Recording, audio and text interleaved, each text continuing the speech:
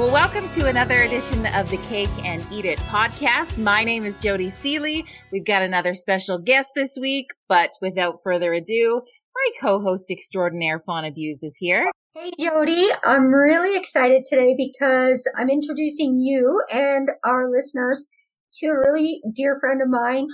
So for probably 2 years, I kept having people say, you have to meet Vic. Fauna, have you met Vic? You have to meet Vic. I think maybe Vic was hearing the same thing. And once we did, we started a conversation that it hasn't stopped. And our show is about community, and Vic embodies community. So he is I know you don't like being called the founder of things. He's like one of the collaborators who brought Yoga Tokes to Okotoks. And for people who are listening from abroad, Okotoks is a town close to us.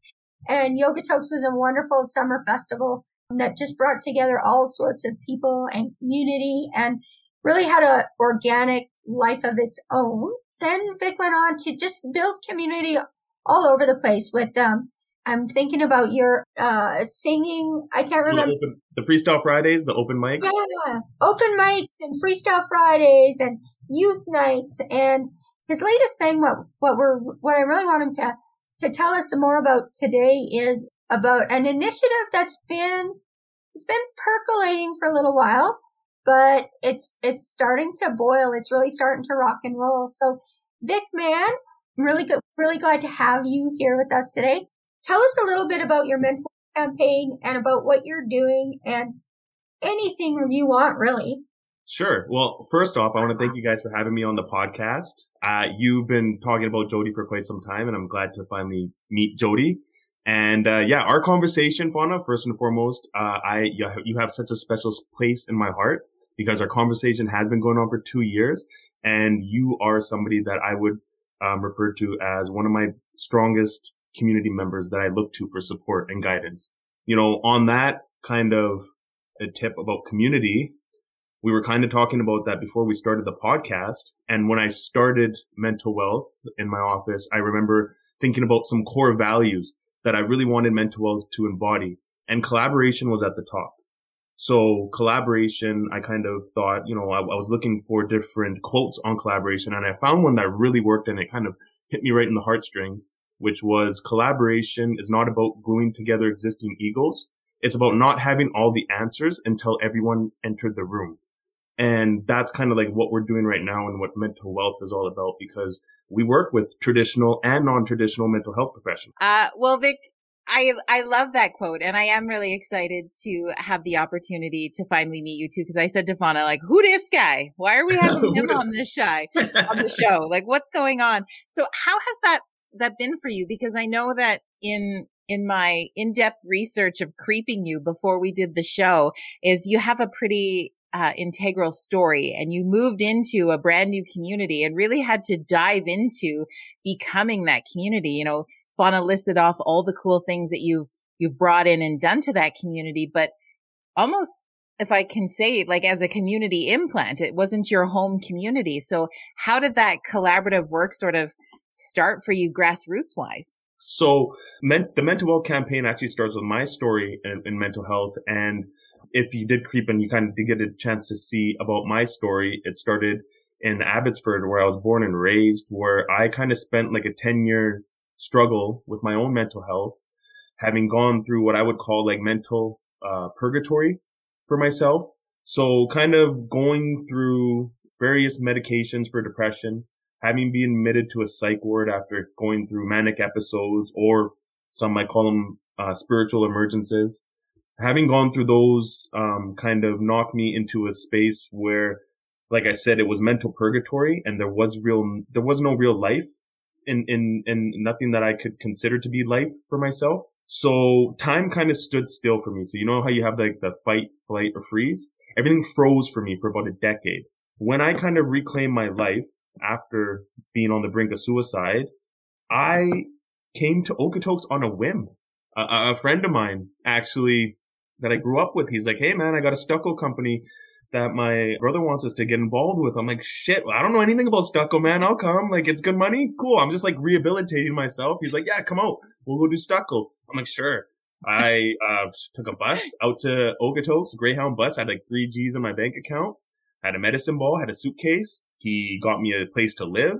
I moved out in 2014, so I was about 29 at that point, and came out to the beautiful little community, Okotoks. And something I have to say about Okotoks, it has an energy to it. It has a feel. As I remember driving in to Okotoks and seeing the Okotoks sign and feeling like this wave of calm just completely washed over me. Going into that community, I had the ability to have like a fresh start because, from going from stucco to what I'm doing now, I obviously didn't very much like stucco. I don't think people if people like stucco and they do stucco. Stucco in your life? No. Yeah. I was a little stucco at that job, so I got unstuccoed. And then many jokes for this. Yeah. So I unstuccoed myself from that life. Got a job selling cars at Okotoks Ford.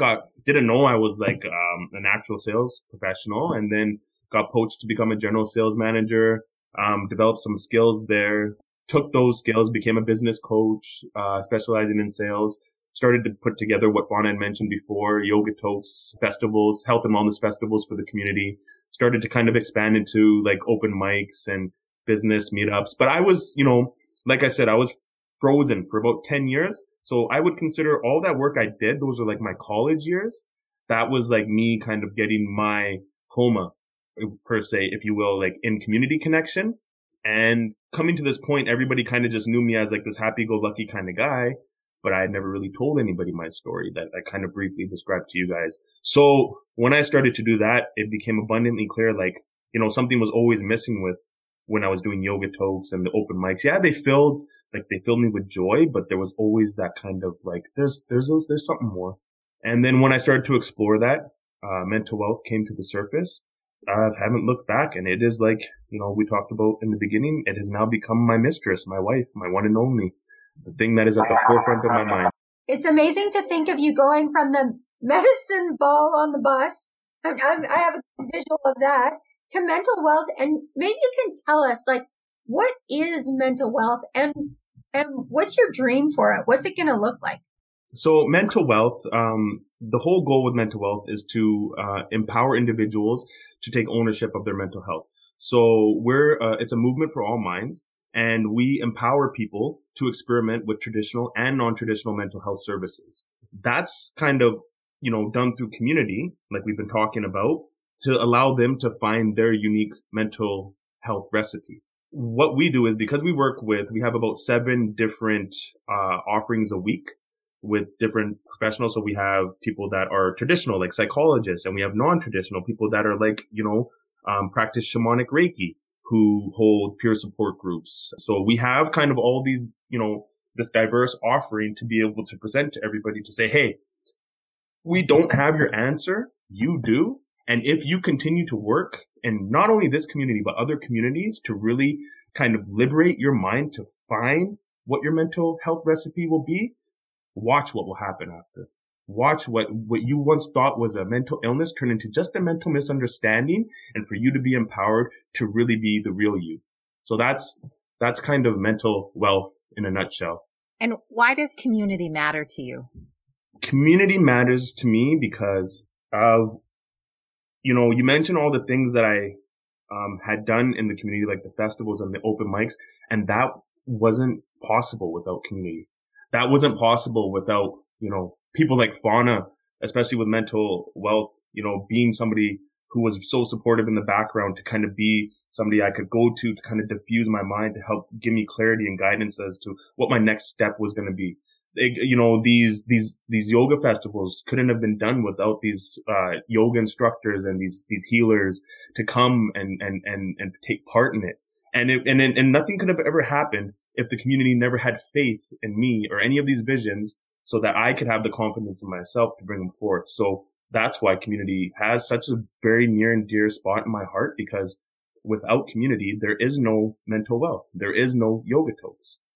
When it comes to the concept of when citizens step in to do what citizens need or want to create in their community versus maybe I should just wait and see what somebody else would do, or maybe the government will step in, or whatever that other dynamic would be.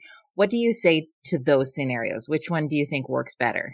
I would say I'm just biased because I would be the person that just steps in and does and acts. But, that's not to say that doesn't come without, what people would consider failure. Like, shit, how many times I failed at things that I've done, like little gatherings or things I thought I was going to do with myself. There have been plenty of failed experiments, by acting, but it gave me momentum to get to mental wealth. So without those failures and without acting, I would never have been able to find mental wealth. So it's kind of like the kindling to all of this. And it just helped me along the way. So Vic, I know that, this has been like an idea that sat with you for a while. Do you have any kind of stories or, things that come to your mind? What's kept you going on this journey? Do you have any stories for us? Anything that touched you or things that you've seen in your mental wealth journey so far? Yeah. So, I mentioned before I've been in the psych ward a few times, and I remember the one time in Abbotsford when I was in the psych ward, there was a nurse by the name of Jane.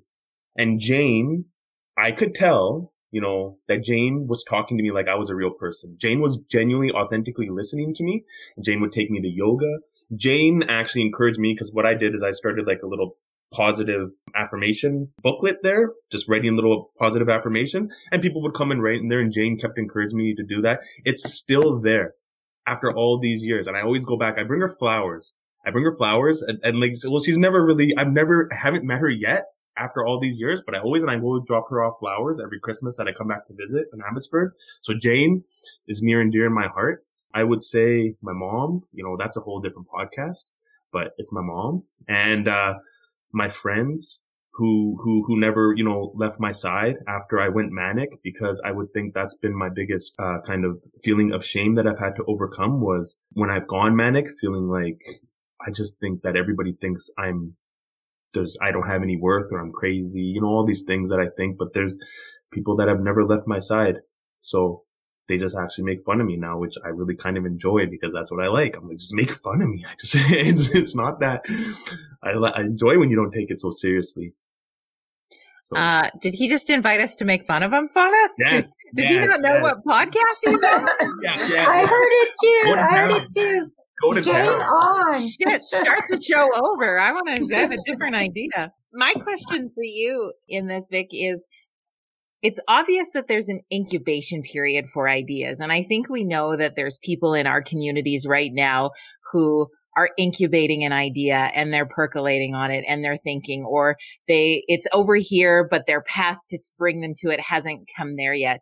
What sort of, I don't know if advice would be the right word, but what would you say to those who are currently incubating that idea? Because there's a lot of fear that stops us from doing it. There's a lot of mental games that we play with ourselves for it. What would you say? Because yours took a long time to come out. It took you talk about percolation. It took a long time to come out. I would say to people, don't stop. Don't ever stop. You had your vision. You had your dream. You're incubating it. You're curating it. Make sure that the people that are around you, you intuitively know that they support your dreams. Get fueled up on inspiration from them. But most importantly, fuel yourself up with optimism. Fuel yourself up and remind yourself. I write, like I mentioned, the little quotes, at the psych ward, but in my room, I write down affirmations and I look at them. And some days they don't mean like much of anything to me, but they're always there. And it's just kind of ways that I just remember that I have to keep this internal fire going. So I must tend to it with positivity, with optimism. So just keep going, people. This is all hands on deck, right, Fauna? Yeah, we talked about that. It's like where we're coming into right now in these choppy seas that we're all living in right now. It's all hands on deck. And I think one of the things I love that you said was about, it's finding your own ingredients, like finding your own recipe for wellness. And, you have to be creative about that. With Jody's question there is also about leadership. And I really like you had talked about some of your open mics and how how your leadership has shifted from just being in groups and allowing them to happen. Can you speak to that leadership part a little bit and how that's changed for you? When you do start projects, so like Jody had mentioned, those projects that people are incubating, we all incubate these projects, or, you know, what we feel like is our purpose in life. So as it goes through that incubation period, you can really feel like you have a little bit you kind of put too much control over the situation, and it can almost suffocate. And I can tell you, in the beginning, when I used to do festivals, there's pictures of me. I don't look like I'm having very much fun. I look angry as hell. My eyebrows, you know, I got, like, if you ever watch the OC, I got Sandy Cohen eyebrows. So they're big, bushy eyebrows. So I always kind of look angry. So, like, these pictures, they don't do me any justice, where, you know, because I was, like, so upset. I was like, why? Everybody's like, oh, these festivals are so fun. I didn't feel like I had fun. People are like, oh, these open mics are just wonderful. I got my pits are just covered in sweat. And I'm just like, okay, I'm glad you guys had fun. And the more I started to do these events, it does, like, with time, you start to realize this leadership is not about a title. It's not about what am I doing. It's what we are doing. And the more I started to let go and trust the people that I work with and that work with me, that believe in me because I believe in them. And I just started to see, like, how much easier and organically things started to come together, you know, especially working with these different mental health professionals. Like, these professionals are masters in their craft, and all they ever needed was a platform to tie them together. So really, when I think about it, it's like we're all just pieces to this puzzle coming together. And the more that I remind myself of that, the less pressure I put on myself, so I can, again, let this incubation happen naturally without kind of hindering its growth. Yeah, good reminder. We don't have to be the whole damn puzzle. Yeah. We're just a piece. Yeah. Yeah. I'm not sure. Would you be a border piece, or do you think you're like one in the middle, lots of color? I'm like, you know, I'd probably be like a corner piece. I'd like a nice little sturdy corner piece. Yeah. So they have some straight sides and some curvy wildness to you. Yeah, a little curvy wildness. I feel like I'm developing a new personality test for people on the show, Fauna. Is like, we're going to be like, okay, if you were a puzzle piece, what puzzle piece would you be? And then we'll dive deep into who you really are on the next show with Vic Man. How do you make fun of this guy, Fauna? He's too awesome. You can go ahead, you can make fun of when the more you get to know me, please make fun of the manic episodes. Yes, that's really in my wheelhouse, to just dive into making fun of people's manic episodes. That's my back pocket shit right there. Yeah. So I will tell you, like, the last time, Vic, this isn't making fun of you, because it was like some leadership is you have a tendency when you're manic to really get doing some rhymes, and you inspired me to send you a rhyme. My first rhyme, Vic turned me into a rapper, Jody. Like a what? Yeah, it's like it was some stuff. If I was to self-assess, can you give us a little piece of that right now, or no? Should we do a little freestyle right now? Yeah. She's like, I'll just mute myself. No freestyle. I feel like we've uncovered a bit of a nugget for a future episode of the Cake and Eat It podcast, my friends. Please stay tuned for that. And Vic, I think we could probably talk to you all night long, but we won't do that today. We'll save and have you back again to share more nuggets with us. And we really appreciate your time and your heart and your journey and your authenticity in that. And you've created a really cool platform that it's just going to keep growing. So I'm pretty excited about that. Thank you guys so much.